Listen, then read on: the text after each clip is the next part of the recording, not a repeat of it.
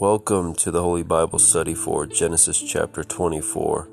We're drawing near the end of the narrative of Abraham here, and we're going to begin the narrative of his son Isaac. While Abraham is still alive, he is sending one of his servants to take a wife for his son Isaac from their own people, from the land where Abraham was originally from. And that's pretty much what this chapter is going to be all about. It's going to be about Rebekah, the wife of Isaac, and how she was discovered for him, how God had chose her for him, and how she was going to be brought back to him in the land he was dwelling with his father currently. So let's just jump right into it. As always, God bless y'all, and Godspeed. Today, as we read in verse 1, Abraham is old, well stricken in age, and the Lord had blessed Abraham in all things. And truly, if you followed along with every Bible study up until this point, from the time we first met Abraham, the Lord has blessed him abundantly, and he has become a mighty man in the region, a well-known man, a very rich man, and he, in Egypt, acquired much cattle and silver and gold and men servants and maid servants, and we're going to find just how well equipped he is with so many things when we find one of his servants he's going to send away in this chapter, and he takes 10 camels with him. So Abraham wasn't some poor man of God that nobody knew about. He was well known in the region. He was well off, and he had so much that he had enough to send his traveling servant with 10 camels. So just think about that. Most people in that day and age were lucky if they had one, and Abraham just sent his servant with 10, even though he was only going to pick up one person, so he would really only need two. Speaking of two, we're in verse 2. And Abraham said unto his eldest servant of his house, that ruled over all that he had, Put, I pray you, your hand under my thigh. All right, first thing we want to notice here is his eldest servant, the one who was Abraham's right-hand man, whom he had put in charge of everything under him. And you know from past Bible studies that the name of that servant is Eliezer.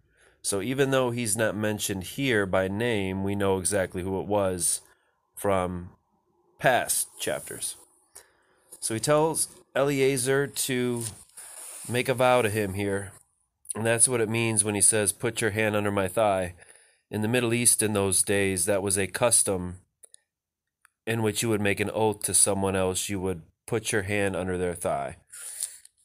And I will make you swear by the Lord, the God of heaven and the God of the earth, that you shall not take a wife unto my son of the daughters of the Canaanites, among whom I dwell. His son here is obviously Isaac, and the reason he doesn't want Isaac to marry a Canaanite is going to be clear as we go further in the Holy Bible. And as I've already explained in past Bible studies, they were a godless people.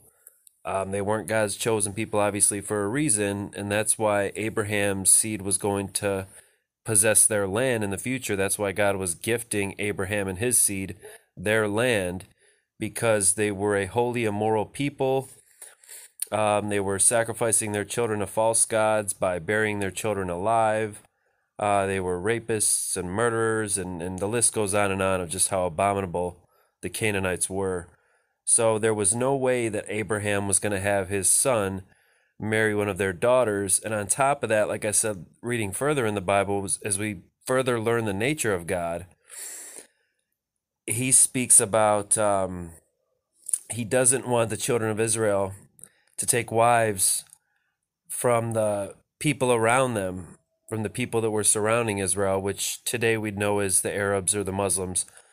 Back then, they worshipped many gods. The Arabs worshipped 360 gods, which was a god for every day of their year. And so Allah, today, the God of the Muslims, was just one of those many 360 gods. He is known as the warrior god, the moon god. That's why you'll find the symbol of Islam today is the crescent moon, because that was the symbol of Allah, the warrior god, moon god back then, in the days of the Arabs, before Muhammad ever propped him up as the so-called supreme god of Islam. But God said, don't take a daughter from them, because what they're going to do is, when your son is very attracted to them and would be willing to do anything for them in order to gain their love, in order to gain, their sexual relations, that the daughters would corrupt the men of Israel by getting them to worship the gods of their lands, whether it be the god of the Canaanites or Amorites or Amalekites, etc., etc. God said their daughters will defile your sons and get them to worship their gods through, the women seducing the men of Israel. And we find that King Solomon, king of Israel, actually fell victim to that, because among the many wives that he had taken, which God didn't instruct him to take, he took wives from other ethnicities and other, Middle Eastern tribes that were not of the Jews, that were not Hebrews, and they led him astray to worship false gods, and he would be punished for that. So that's one of the main reasons here why God put it on Abraham's heart to take a wife from Abraham's own people and not from the Canaanites, which currently dwelt in that land that Abraham was at now. Okay, verse 4, but you, Eliezer, shall go unto my country and to my kindred, and take a wife unto my son Isaac. Now, obviously, Abraham's country is going to be the land of Israel, which at this time, like I said, the land he's dwelling in is called Canaan. It will not be called the land of the children of Israel. It will not be called Israel until the Jews and Hebrews actually come into that land and are led there by Moses and Joshua, etc. And then obviously then we get into the days of the kings of David and Solomon and so on and so forth. But until then, it's called the land of Canaan. So his country, where Abraham's sending Eliezer, is his original country, where he came from with his father, if you remember Terah. And remember, he had a brother, Nahor. We're going to read about Nahor in this chapter here. So that's where he's sending Eliezer to, is to his former country, where he originally dwelt before God said, get you unto this country. I'm going to show you the land of Canaan, because I'm going to give it to you and your seed in the future. Just so nobody gets confused here. He's going back to his original land where he dwelt with his father, Terah. Okay, so we were in verse 5. And the servant said unto him, peradventure the woman will not be willing to follow me unto this land. Must I need to bring your son again unto the land from where you came? Now, Abraham does not want Isaac to go back to his original homeland out of fear that maybe, the wife that Isaac takes will keep him there. Even though God obviously is God, if he promised your son's going to inherit this land and your son's sons are going to inherit this land, God would obviously find a way to bring Isaac back. But Abraham here has learned from his past mistakes of trying to, bring about God's promises in his own way. Now, at his old age, he knows better, and he's going to do everything in his power to make sure he doesn't interfere with God's will, that he lets God's will play out perfectly. And he's going to leave Isaac right where he's at in this land that God promised to him and to Isaac, so that he will not hamper God letting Isaac inherit this land. So Abraham here is going to tell Eliezer, no, you're not going to bring my son back to his homeland. You're going to leave him right here. That's why I'm sending you, Eliezer. You're my right-hand man. You're going to go get his wife, and you're going to bring her back. But he's not going with you. He's never going there. And we read that in verse 6, where he says, Abraham said unto him, Beware you that you bring not my son there again. The Lord God of heaven, which took me from my father's house, and from the land of my kindred, and which spake unto me, and that sware unto me, saying, Unto your seed will I give this land. He shall send his angel before you, and you shall take a wife unto my son from there. And if the woman will not be willing to follow you, then you shall be clear from this my oath. Only bring not my son there again. And the servant put his hand under the thigh of Abraham his master, and sware to him concerning that matter. And the servant took 10 camels of the camels of his master, and departed, for all the goods of his master were in his hand. And he arose and went to Mesopotamia, unto the city of Nahor. So again, that's where Abraham was originally from, Mesopotamia. And obviously Nahor was either named after Abraham's brother, or it was named Nahor before his brother, and then his father Terah just named Nahor after the city where they dwelt. So that is where Eliezer is heading. Again, he's taking 10 camels. So obviously Abraham had a lot of cattle to spare. Verse 11, and he made his camels to kneel down outside the city by a well of water at the time of the evening, even the time that women go out to draw water. And he said, O Lord God of my master Abraham, I pray you, send me good speed this day, and show kindness unto my master Abraham. Now, we know that Eliezer wasn't a Hebrew Jew like Abraham. He was one of Abraham's servants that Abraham had acquired. So this just goes to show that even back in the day, God was making converts of every people, tribe, nation, and tongue through his children.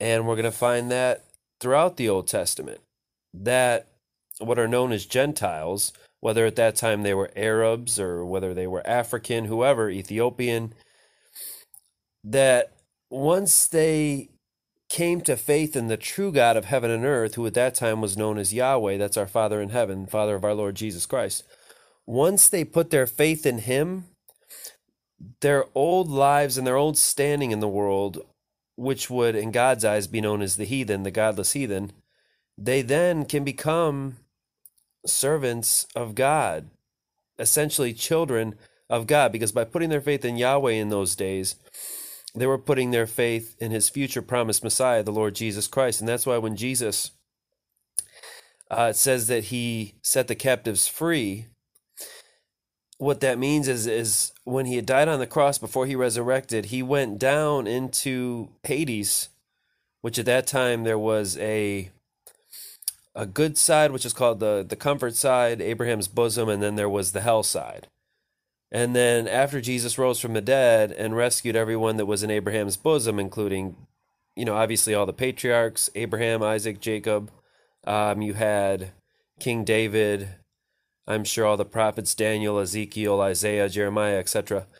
Jesus rescued all them from Abraham's bosom, which was the good side, the comfort side of Hades, and brought them up to heaven when he rose from the dead. And then at that time, the other side of Hades, called hell, or Gehenna, remained. So to this day, it's still just hell. But at that time, in the Old Testament time, there was 2 different parts of the afterlife, which, obviously we think just, all the Old Testament prophets, they went right to heaven. All the Old Testament patriarchs went right to heaven. That's not true, because God can't dwell in the presence of sin. And until Lord Jesus Christ died on the cross and bore their sins for them, they had to, wait to enter God's presence, because he can't dwell in the presence of sin. Okay, I don't want to get too far off this subject here, but let's see where we left off at. Oh, I'm getting back to the reason Eliezer, again, was praying here to the God of Abraham was because Abraham, through being around Eliezer as much as he was, had told Eliezer, look, you're part of my household. You've been circumcised with me and my household as a child of Yahweh, as a servant of Yahweh, so you're going to serve him now. You're not going to serve your old false gods from wherever you came before. You're going to serve my God as long as you remain in my house. And so this shows that Eliezer wasn't doing that just because he had to, but he actually truly had come to faith in and believed in the God of Abraham, because it says here he prayed to the Lord God of Abraham. He beseeched him to help him. He's asking for God's help here. He's saying, God, my Lord, help me find this woman that is going to become the wife of your chosen seed, Isaac, the son of my master, Abraham. He says, I pray you send me good speed this day, or good fortune, and show kindness unto my master Abraham. Behold, I stand here by the well of water, and the daughters of the men of the city come out to draw water. And let it come to pass that the damsel to whom I shall say, let down your pitcher, I pray you, that I may drink. And she shall say, drink, and I will give your camels drink also. Let that same woman be she that you have appointed for your servant Isaac, and thereby shall I know that you have showed kindness unto my master Abraham. And it came to pass, before he had done speaking, that behold, Rebekah came out, who was born to Bethuel, son of Milcah, the wife of Nahor, Abraham's brother, with her pitcher upon her shoulder. Real quick, want to break this down. So Rebekah was of the same family as Abraham, because Nahor again was Abraham's brother. They were both sons of Terah. And Rebekah was born to Nahor's son Bethuel through Milcah.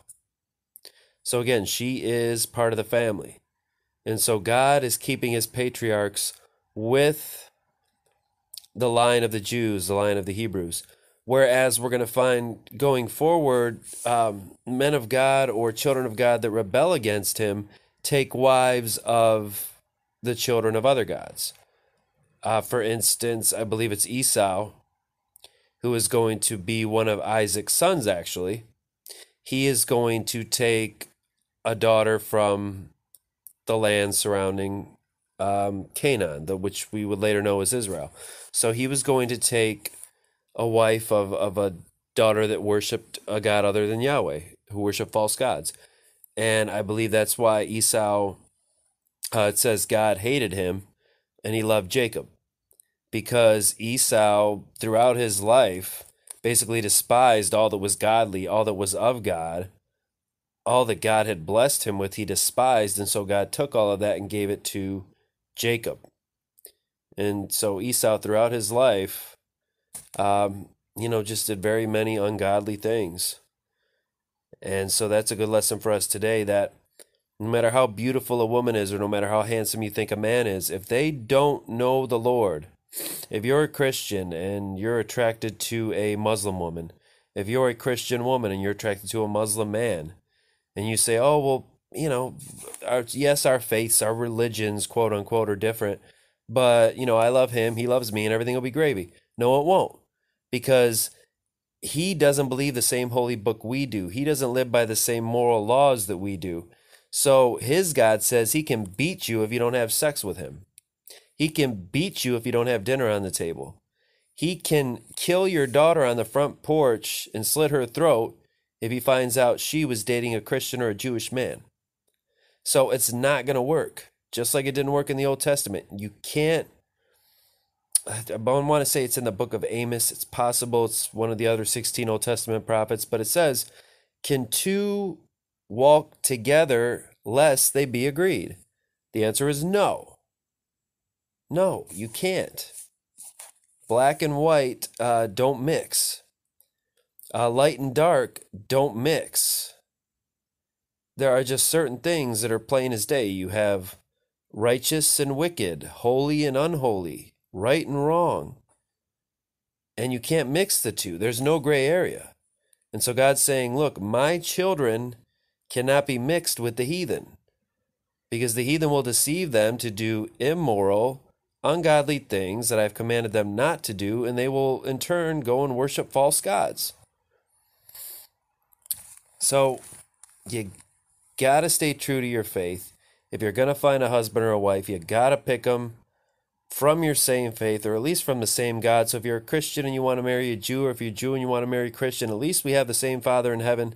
And Lord willing, the Jewish member from being a husband or a wife to a Christian will eventually come to knowledge of the truth and accept that Jesus was their Messiah, was their Savior, sent by Yahweh to reconcile them unto Him, poor sinners that they are. But anything else, Buddhist, Hindu, Islamist, atheist, a Christian cannot marry any of them. I don't care if it's, like I said, the most handsome man on the planet or the most beautiful woman on the planet. It's not going to work. It's going to end in divorce, or it's going to end bad for one or the other, because God does not approve of it. He will not bless such a relationship. And St. Paul, if you don't believe me, read St. Paul's writings in the New Testament. He says everything I'm saying. Believers should not be unequally yoked with unbelievers. For what fellowship has light with darkness? What fellowship has righteousness with unrighteousness? He goes down the list, giving the same examples I've been giving you. So if you don't trust me, trust St. Paul. Don't be unequally yoked. If you're going to marry someone, make sure it's a believer, else the marriage is not going to end well. And it's not going to last till your last breath like you think it will. Okay, I don't want to get again too far off the subject. So we left off at verse 15. We find that Rebekah is a descendant from Nahor, Abraham's brother. So she's obviously, this is the one that God is sending Eliezer to get. Verse 16, the damsel was very fair to look upon. So again, like Sarai, Abraham's wife, she was a knockout. She was a gorgeous girl, a virgin. Neither had any man known her. And she went down to the well and filled her pitcher and came up. And the servant ran to meet her and said, let me, I pray you, drink a little water of your pitcher. And she said, drink, my lord. And she hasted and let down her pitcher upon her hand and gave him drink. And when she had done giving him drink, she said, I will draw water for your camels also, until they have done drinking. And she hasted and emptied her pitcher into the trough, and ran again into the well to draw water, and drew for all his camels. And the man, wondering at her, held his peace, to wit whether the Lord had made his journey prosperous or not. And it came to pass, as the camels had done drinking, after the man took a golden earring of 1/2 shekel weight, and 2 bracelets for her hands of 10 shekels weight of gold, and said, whose daughter are you? Tell me, I pray you, is there room in your father's house for us to lodge in? And she said unto him, I am the daughter of Bethuel, the son of Milcah, which she bare unto Nahor. She said moreover unto him, we have both straw and provender enough and room to lodge in. And the man bowed down his head and worshipped the Lord. See, here he knew, when he heard the name Nahor, he knows that that's Abraham's brother. So he knew that the Lord had led him to the exact right girl. And he said, blessed be the Lord, God of my master Abraham, who has not left destitute my master of his mercy and his truth. I being in the way, the Lord led me to the house of my master's brethren. And the damsel ran, and told them of her mother's house these things. And Rebekah had a brother, and his name was Laban. And Laban ran out unto the man unto the well. Now Laban, the name's going to sound familiar if you're familiar with the Holy Bible. He's actually going to appear in the life of Jacob, because Jacob is actually going to marry Laban's daughters. So again, Jacob's going to marry someone who is also descendant from Terah, Nahor, etc., Abraham's original household, Abraham's original family. So God's keeping them with their own people for good reason.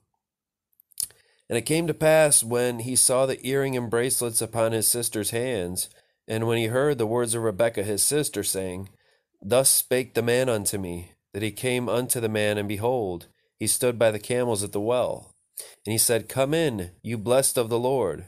Wherefore stand you outside? For I have prepared the house and room for the camels. And the man came into the house, and he ungirded his camels, and gave straw and provender for the camels, and water to wash his feet, and the men's feet that were with him. Now, real quick, Laban, if you know his character, he was kind of a greedy man, as we're going to find going forward in the life of Jacob. And don't think that he was just saying, oh, please come in, you blessed of the Lord, because you're a servant of Abraham, and we all love Abraham so much. Laban here, if you notice, God makes clear why Laban was so just gung-ho to say, oh, please, sir, come into the house. Come, we're going to do all this for you. It's because in verse 30, Laban saw the earring and the bracelets upon his sister's hand. So he saw the wealth that this man Eliezer had brought along with him. Because again, there was gold and silver. Actually, I think it was just all gold at this point. She had a gold earring, gold bracelets, and 10 shekels weight of gold, half shekel weight of gold. So he just saw nothing but gold in his eyes, and cha-ching, he's like, all right, come on in, sir, you who bear a lot of gold. So that's why Laban was so gung-ho about letting this guy in. And verse 32, the man came unto the house, and he ungirded his camels, and gave straw and provender for the camels, and water to wash his feet, and the men's feet that were with him. And there was set meat before him to eat, but he said, I will not eat until I have told mine errand. And he said, Speak on. And he said, I am Abraham's servant, and the Lord has blessed my master greatly, and he has become great, and he has given me flocks. The Lord has given him flocks, and herds, and silver, and gold, and menservants, and maidservants, and camels, and asses. And Sarah, my master's wife, bare a son to my master, when she was old, and unto him has he given all that he has. And my master made me swear, saying, You shall not take a wife to my son of the daughters of the Canaanites, in whose land I dwell, but you shall go unto your father's house, unto my father's house, and to my kindred, and take a wife unto my son. And I said unto my master, Peradventure the woman will not follow me. And he said unto me, The Lord before whom I walk will send his angel with you, and prosper your way. You shall take a wife for my son of my kindred, and of my father's house. Real quick, verse 40, we find he's repeating, obviously, what had taken place between him and Abraham earlier. And I wanted to touch on this earlier, and I forgot, so I'm glad it was repeated. Notice here that he says that God will send his angel with you. Now, growing up in the Catholic faith, we were taught about guardian angels and this and that. Now, yes, they have some biblical doctrines that they follow, but this day and age, they've gotten pretty far away from the Holy Bible. They teach a lot of unbiblical things, and I cover a lot of that in my new book, The Coming Signs of Our Times, when I kind of compare the Roman Catholic Church to Mystery Babylon. And I give you about 20 pages of reasons why. But yeah, so they were the first one that put the idea of guardian angel in my head. But it is true, there really is a guardian angel for every human being. Because if you read in the book of Psalms, it also says that God sends his angels before us to guard us in all our ways. So it is true. We each and every single one of us have an angel. And now we each don't have our own demon. You see those little cartoons where you have the angel on one shoulder and a demon on the other. That's not true. We may have or have had many demons, but they're not with us always. They can be rebuked. Like if you remember, Jesus said, it's just like when you're cleaning a house. You clean the house, you get all the dirt out, and then next thing you know, the house a week later is 10 times dirtier than it was before. Because he was saying that, we'll clean out these 10 demons, but then another 10 with 10 more with them, more powerful, will come in unless the person is truly converted, truly repents, truly flees from the sin, and truly gets right with God. Otherwise, you can clear the demons out, but if the person's heart hasn't changed, if they're still more prone to follow after the devil than they are after God, then more demons stronger than the demons that were there before are going to come in. So yes, we're all going to have demons in our lives. Just the thing is, do we fight them or do we just let them in? Do we just give in and say it's too much, I'm just going to let them have reign? No, never, never, never.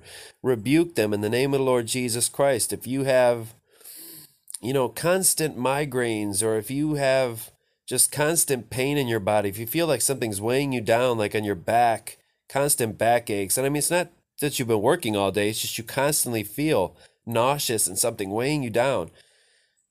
That may not always be a health issue. That may be demonic oppression. They want to weigh you down. They don't want you to feel like reading your Bible. They don't want you to feel like, going to church with your friends. They don't want you to go out and do things that will advance God's kingdom. They want you laid up. They want you watching pornography. They want you, doing things that aren't going to profit your life in any way whatsoever, that aren't going to profit your walk with God. They want to keep you in the dark, and they don't want you experiencing the many blessings of God's light. So you need to rebuke them this day, whoever's listening to this and experiences any of the symptoms that I've explained of demonic oppression. Or, if you see dark shadows in your home, or you hear voices that aren't there and they're not of God, they're not of God. You say, in the name of the Lord Jesus Christ, the Son of the one and only true God of heaven and earth, in his holy name, I rebuke you in the authority of his holy name and by his precious sinless shed blood on my behalf to reconcile me unto God. I rebuke you, evil, wicked, demonic spirits, from my home in his holy name and from my body. You're not welcome here. You need to go. I love God. I love Jesus. Depart from me. And also, if that doesn't do the trick, which it should, because obviously we need to take authority in the name of the Lord Jesus Christ, there is one thing the Catholic Church had right, and that was St. Michael the Archangel. We read about him in Daniel chapter 10, Daniel chapter 12. We read about him in Revelation chapter 12. Gabriel said, there is no one that stands firmly with me against all these forces of evil except Michael, thy prince, St. Michael the Archangel. And centuries and centuries and centuries ago, I want to say maybe even possible over 1,000 years ago, there was some pope that had said that, an angel revealed this prayer to him. And I'll tell you, every time I've ever prayed it, I felt, demonic activity leave on a dime. I've actually watched, a couple years ago, there was a paranormal show where there was, they have those FLIR cams, forget what the name of them is, the thermal cameras, and they were in this room where there was supposed demonic activity, and you could see the big red circle on the ceiling, which would indicate the presence of something there that you can't see with your own eyes. And so basically, one of the guys who was of a faith background, of that whatever paranormal crew or whatever, on camera, he was praying the prayer of St. Michael the Archangel. And the minute he said in Jesus' name, amen, it was amazing. It was, with a snap of the fingers, that red area that was on the ceiling just disappeared, and it all went back to green or yellow or whatever color the FLIR camera was. It was amazing. It was proof that our God is real, that this book is true, that there are angels, there are demons, and that if you call upon the holy angels, they will expel the demons. And that's what in the book of Daniel, when Gabriel was saying, there's no one who stands with me against these forces of evil except Michael, that's when Michael had come down to help Gabriel get through to Daniel, to bring God's answers to Daniel's prayers to him, because Gabriel got held up by the prince of Persia, who was a demon prince. He would not let Gabriel by to get down to Daniel. So Michael, obviously the warrior angel, had to come fight off the prince of Persia so that Gabriel could get through. And again, you can read all about this in Daniel chapter 10, Daniel chapter 12, and you can read all about Michael fighting the forces of evil, Satan and his fallen angels, in Revelation chapter 12. So Each and every one of us has a guardian angel, but if you need to go to the higher angels, the more powerful protective angels, Michael is your number one bet. He's the one you want to call on for help. And you just pray, Saint Michael the Archangel, defend us in battle. Be our powerful protection against all the wickedness and snares and evil of the devil. And may God rebuketh him, we humbly pray. And do thou, Prince of the heavenly host, by the power of Almighty God in heaven, by the power of God, cast into hell Satan and all the evil spirits who prowleth about my life, my home, and this world, who seek the ruin and the destruction of our souls. In Jesus Christ's holy name, amen. And I'm telling you, friends, with the snap of your fingers, whatever demons were around you will flee. They will be gone. Number one, because you use the holy name of Jesus Christ. They don't like Jesus. They hate Jesus because they know someday he's going to expel them all to an eternal fire of hell. But at the same time, if you remember in the New Testament, there were some people who were trying to cast out demons in the name of Jesus, and the demons said to them, they said, look, we know Paul. Whenever we hear him casting us and other demons out in the name of Jesus, we know him, we flee. We know he's God's guy. But you, we don't know you. So why are we going to flee? You can use the name of Jesus all you want. We don't know you. Who are you? Because we don't know if Jesus is giving you the same authority as given Paul. So not everybody who says in the name of Jesus, the demons are going to listen to. Because you can have a priest that's molesting kids and raping women that goes in front of a church all day long and says, oh, may the blood of Jesus, be upon all of you. May you all be blessed. And may any demons flee in the name of Jesus. Demons aren't going to listen to him. He's not a godly man. He's not truly of God. And I can back that up with Jesus' words where he said, many of you in the last days, when you come before me, will say, Lord, Lord, have we not prophesied in your name? Have we not cast out demons in your name? And Jesus will say, depart from me, you accursed. I never knew you. So again, there's a lot of fake Christians out there. There's a lot of false prophets out there. There are a lot of people talking in the name of Jesus that don't really know and serve Jesus.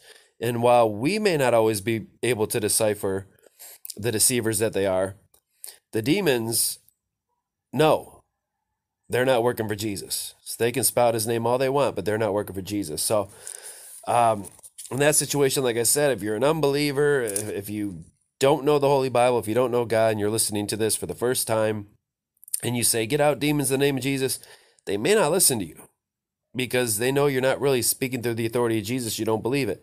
In that situation, pray that St. Michael the Archangel prayer. They know Michael. They know he comes down whenever anyone asks for his help. He will come cast out the demons. Then you get in this book, you get to know Jesus. That way, the next time the demons come around, before you even need to call on Michael, you can say, in the authority of the name of the Lord Jesus Christ, I cast you out. And they will have to listen. They will have to flee. As Jesus said, he has given us power when you become his child. And in turn, become a child of our Father in heaven. Because him and the Father are one. When you become a child of the Lord Jesus Christ, he gives you authority over all evil spirits. He said, you will cast out demons in my name and do things even greater than this. So yes, there are angels. We all have our own angel who guides us in the right way, along with the Holy Spirit, the guidance of the Spirit. So listen to your angels, follow your angels, and I could give you at least a dozen testimonies throughout my life where guardian angels have saved me from some bad situations. Two of them were unexplainable, where I should have been dead. I should not be here recording this Bible study, and yet I'm standing here today because miraculously I survived something I should not have survived twice with no scars. There's no other way to explain that but a God in heaven and guardian angels looking out for us. Okay, so we left off at that angel verse 40. He will send his angel with you. And then verse 41, then shall you be clear from this my oath. When you come to my kindred, and if they give not you one, you shall be clear from my oath. And I came this day unto the well, and said, O Lord God of my master Abraham, if now you do prosper my way which I go, behold, I stand by the well of water. And it shall come to pass that when the virgin comes forth to drink water, I shall say to her, Give me, I pray you, a little water of your pitcher to drink. And she say to me, Both drink you, and I will also draw for your camels. Let the same be the woman whom the Lord has appointed out for my master's son, Isaac. All right, verse 45, and before I had done speaking my heart, behold, Rebekah came forth with her pitcher on her shoulder, and she went down under the well and drew water. And I said unto her, Let me drink, I pray you. And she made haste, and let down her pitcher from her shoulder, and said, Drink, I will give your camels drink also. So I drank, and she made the camels drink also. And I asked her, and said, Whose daughter are you? And she said, The daughter of Bethuel, Nahor's son, whom Milcah bare unto him. And I put the earring upon her face, and the bracelets upon her hands. So again, he did that right away. He basically marked her and said, You are going to be the wife of Isaac, my master's son, because you just told me what I needed to hear. You are from his household directly. Verse 48, again, Eliezer still speaking. I bowed down my head and worshiped the Lord, and blessed the Lord God of my master Abraham, which had led me in the right way to take my master's brother's daughter unto his son. And now if you will deal kindly and truly with my master, tell me, and if not, tell me, that I may turn to the right hand or to the left. Then Laban and Bethuel answered and said, The thing proceedeth from the Lord. We cannot speak unto these bad or good. Behold, Rebekah is before you. Take her and go, and let her be your master's son's wife, as the Lord has spoken. And it came to pass that when Abraham's servant heard these words, he worshipped the Lord, bowing himself to the earth. I may have touched on this in a previous Bible study, but I want to touch on this again. Nowadays, in this whole liberal society, we've got a lot of godly things that are being transformed into secular things.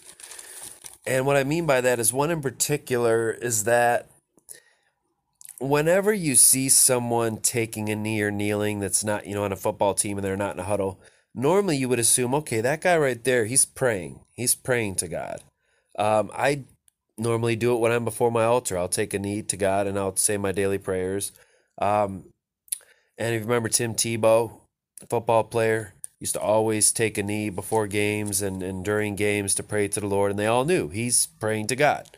That's John 3:16 guy. That's Tebow. He's praying. And all the liberal media mocked him and said, oh, that's divisive. You shouldn't be kneeling and praying to God on the football field, blah, blah, blah. But nowadays, with this whole Black Lives Matter garbage, we got that other football quarterback, Kaepernick, who won't respect the national anthem, and he always takes a knee during it in protest.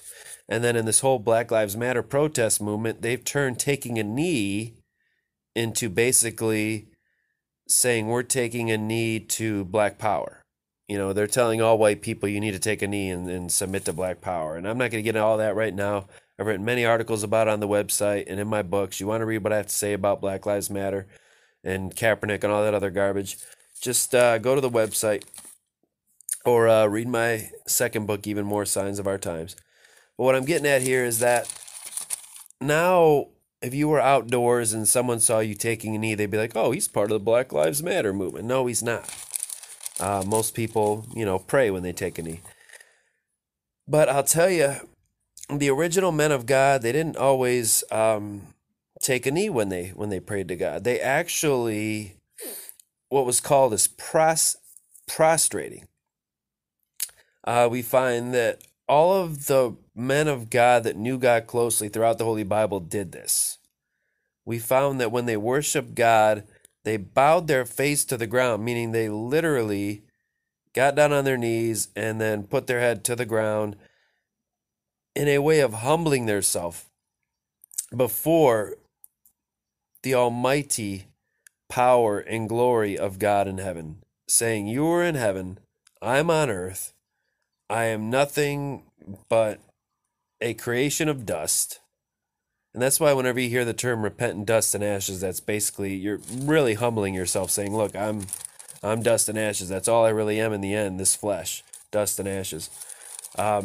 So if you ever want to truly get in deep prayer with God, I recommend, and I do it a lot now, when you have a prayer you really need answered that you feel like God hasn't come through for you on yet, which He will, but if you want it sooner rather than later, telling you, humble yourself, get down on your face on the ground and say, God, this is as humble as I can get. This same ground through which I was made from the dust. I'm putting my face to this ground saying, my life is yours. I'm nothing without you. Without you, I am just dust.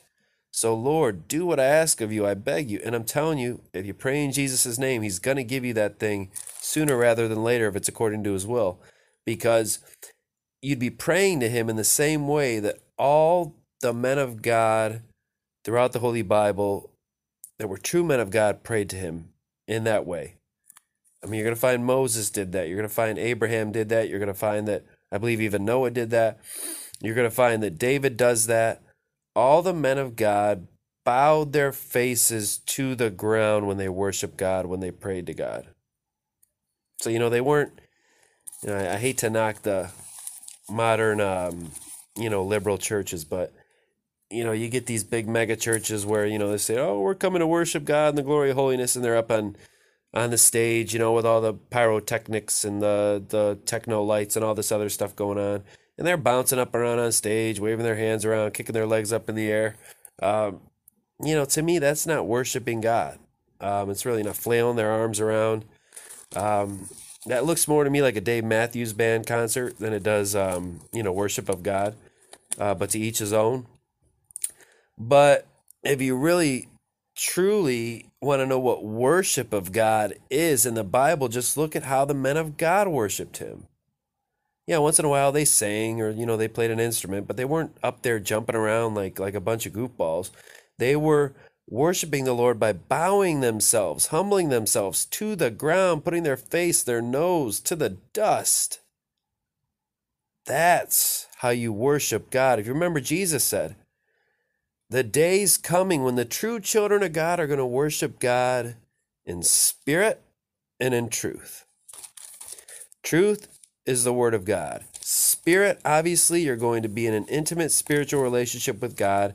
And to me, a lot of this so-called worship of God we see today in these mega churches is worldly, it's secular, it's no different than some music video you see on MTV or BET. To me, that's just not worship of God. But again, to each his own. So again, if you really need a prayer answered, try humbling yourself by bowing yourself to the ground, your whole body to the ground, face to the ground, like the men of God did in the Holy Bible. Verse 53, and the servant brought forth jewels of silver and jewels of gold and raiment and gave them to Rebekah. He gave also to her brother and to her mother precious things. And they did eat and drink.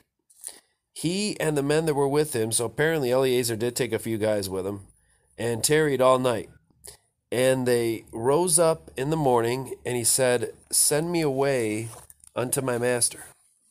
And her brother and her mother said, let the damsel abide with us a few more days.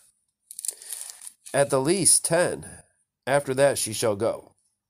And he said unto them, I'll hinder me not, seeing the Lord has prospered my way. Send me away that I may go to my master. And they said, we will call the damsel and inquire at her mouth. And they called Rebekah and said unto her, will you go with this man? And she said, I will go. And they sent away Rebekah, their sister, and her nurse, and Abraham's servant, and his men. And they blessed Rebekah, and said unto her, you are our sister. Be you the mother of thousands of millions, and let your seed possess the gate of those which hate them. So there, these women, when they blessed, I believe that it wasn't them really speaking this blessing. Because what kind of blessing is that? I mean, who just says, like, say, if I'm not going to see my brother again for another couple of years, he's going off somewhere, I'm just going to say, oh, blessed are you, my brother. You're going to be the father of thousands. I mean, who says that? Nobody. So obviously the Holy Spirit came into Rebekah's family when they blessed her, because this is a prophecy. She is going to be a mother of thousands, of millions, and her seed will possess the gate of those that hate them, meaning the children of Israel, who are going to be children of Jacob, who is obviously Isaac's son in the future. So this is all prophetical. So this is the spirit of prophecy. They're not just blessing her, they're prophesying this is going to be your life. You're going to be this great woman. And Rebekah arose and her damsels, and they rode upon the camels and followed the man. And the servant took Rebekah and went his way. And Isaac came from the way of the well Laharoi, for he dwelt in the south country. Now, obviously, they're not going to describe the whole journey back with Eliezer and Rebekah and her servants and Eliezer's men. So now we go from verse 61 at Rebekah's place in Mesopotamia to verse 62 where Isaac is in Canaan. So it's like basically if you were watching a movie and the Rebekah scene would close out, and then obviously when you cut to the Isaac scene, he's in his place. So Isaac wasn't obviously where she's at if you're reading through this really quick. We're just flashing now to where Isaac's at. So he comes to the well Laharoi, and Isaac went out to meditate in the field at the evening tide. And he lifted up his eyes and saw, and behold, the camels were coming. And Rebekah lifted up her eyes, and when she saw Isaac, she lighted off the camel, meaning she got off the camel. For she had said unto the servant Eliezer, What man is this that walketh in the field to meet us? And the servant had said, It is my master, meaning this is the guy I told you about. This is the guy I'm bringing you to be his wife. Therefore she took a veil and covered herself. The reason she did that, customs in the Middle East back then, a husband could not see the wife before marriage, so they would veil their faces. And then once they were married, the veil would be lifted, come off. If you remember in Egypt, when Abraham had told, I want to say Abimelech, possibly was his name. I don't have it in front of me right now, but if you remember when he deceived the king of Egypt, and he said, the Pharaoh, and he said, oh, she's my sister. And then the Pharaoh said, why'd you lie to me? She's not your sister, she's your wife. And what he did was he put a veil on Sarah, Abraham's wife, and said, now everybody's going to know she's with you, because she's got a veil on, meaning she's going to be a bride. And that's why all the brides today wear veils. Okay, and it's because it's descended from that old Jewish custom. Verse 66, and the servant told Isaac all things that he had done. And Isaac brought her into his mother Sarah's tent, and took Rebekah, and she became his wife, and he loved her. And Isaac was comforted after his mother's death. So Abraham knew that his son was pretty tore up over Sarah's death. I'm sure they were pretty close. Just like we're going to find that Jacob, another man of God, was very, very close with his mother. So it's no coincidence I'm a mama's boy too, and I would venture to say that most men of God are. So he was very grieved over his mother's passing. So that's why I think immediately after Sarah passed, Abraham said, man, I got to bring him somebody to love him. I got to get him a wife. And that's why we jump right into this story here. But one thing that I really wanted to touch on that I had heard from one of my favorite Bible teachers, Chuck Missler, that's very, very interesting. And I always talk about the correlations between the Old Testament and the New Testament, and that old line where the New Testament is the Old Testament revealed, and the Old Testament is the New Testament concealed, meaning that a lot of stuff you find in the Old Testament is basically a foreshadow of what we're going to see in the New Testament with Jesus Christ. Things he's going to do were foreshadowed in the Old Testament. And I've already given you a lot of examples of that in the book of Genesis.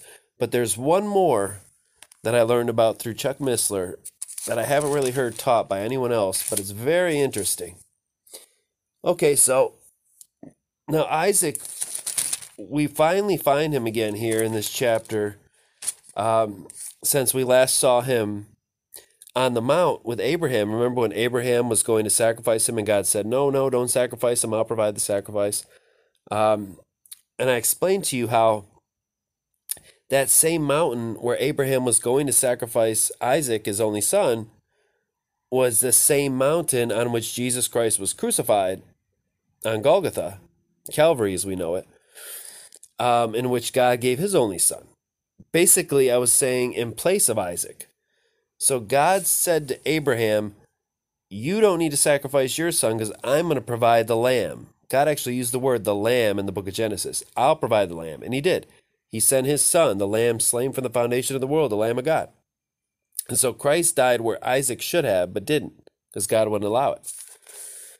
Okay, there's another foreshadow of Jesus Christ with Isaac, because, again, we haven't seen Isaac or heard him doing anything since the top of the mountain with Abraham. It's really cool because when you actually read the text and get deep in the text, you notice a lot of things you never noticed before. So I want you to jump back to chapter, I want to say 22, was it? Let's see.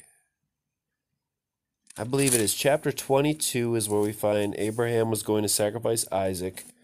And then if you go to verse 19, now earlier in the chapter of 22, we read that Abraham and Isaac went up to the mount. The two of them went up on the mount, and Abraham's servant stayed behind. Now, in verse 19 of chapter 22, it says, so Abraham returned unto his young men, and they rose up and went together to Beersheba. Okay. Read it again. Abraham returned unto his young men. Abraham returned. How come it didn't say Abraham and his son Isaac returned? When earlier in the chapter, it clearly said Abraham and Isaac went up the hill. So why did only Abraham come down? Now, it's possible that maybe just, the author here just said it's obvious if Abraham came down, obviously Isaac came down with him. He's not going to leave him up there. But I agree with Missler that it's prophetical, that it's foreshadowing Jesus because, all right, Isaac was on the mountain the last time we saw him as the potential sacrifice, correct? Okay. Now, the next time we see Isaac, he is meeting his wife. Now, those of you who know Bible prophecy, you probably just had a light bulb go out in your head, but if not, I'll explain it to you. Okay. When Jesus Christ returns to earth, it's to his bride, the church. Anyone who knows the New Testament of the Bible knows that terminology, knows that the church is known as his bride. He's known as a bridegroom. So when he comes for his church, his bride. And then obviously there's the marriage feast, marriage supper of the Lamb, and we are all united to him as his bride forevermore, married unto Jesus, just as Israel was married unto Yahweh. So get that on your mind. Jesus, when he comes back, it's for his bride. It's for his church, his bride. Now, the last time when he left earth physically, in a physical body, was on Calvary's cross. The Mount of Golgotha, place of the skull, where he was crucified. As a human being on earth, that was where he left the earth. Now, obviously, he came back down spiritually in the resurrection and appeared unto the disciples and unto many believers. But his physical body, through which Mary bore through her womb, that went into the tomb after he died on Calvary's cross. On that same mountain, get it, where Isaac was going to be sacrificed by Abraham. The last place we saw Isaac was on that mount where Jesus was crucified. Now, when do we see Isaac again? When he is being united to his wife. So, is that meant to be there in the Bible like that? Is it meant to be that foreshadowing of Jesus Christ? I don't know. But it's so interesting when you really get down and think about it, the similarities between Isaac and Jesus, and a foreshadowing that was in the Bible thousands of years before the New Testament was ever written. Just more proof that Jesus Christ fulfilled even more prophecies of the Messiah than most even know about. Because there are certain scholars who say, okay, there's so many prophecies of the Messiah in the Holy Bible. I wonder if they count that one. The one where Isaac was last seen on the mount, where he was going to be sacrificed. And then he's not seen again until he's united with his bride.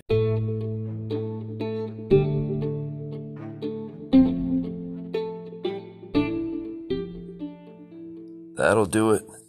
Next time, Genesis chapter 25, have one of my favorite chapters of the entire Holy Bible. Not just of the book of Genesis, the entire Holy Bible, because three of the most important men in the history of the Bible and the history of the world, the patriarchs of Israel, Abraham, Isaac, and Jacob, all their lives are going to be intertwined in the coming chapter. We are going to read about all three generations of the forefathers of Israel in one chapter. So don't miss it. Tune in next time. God bless y'all.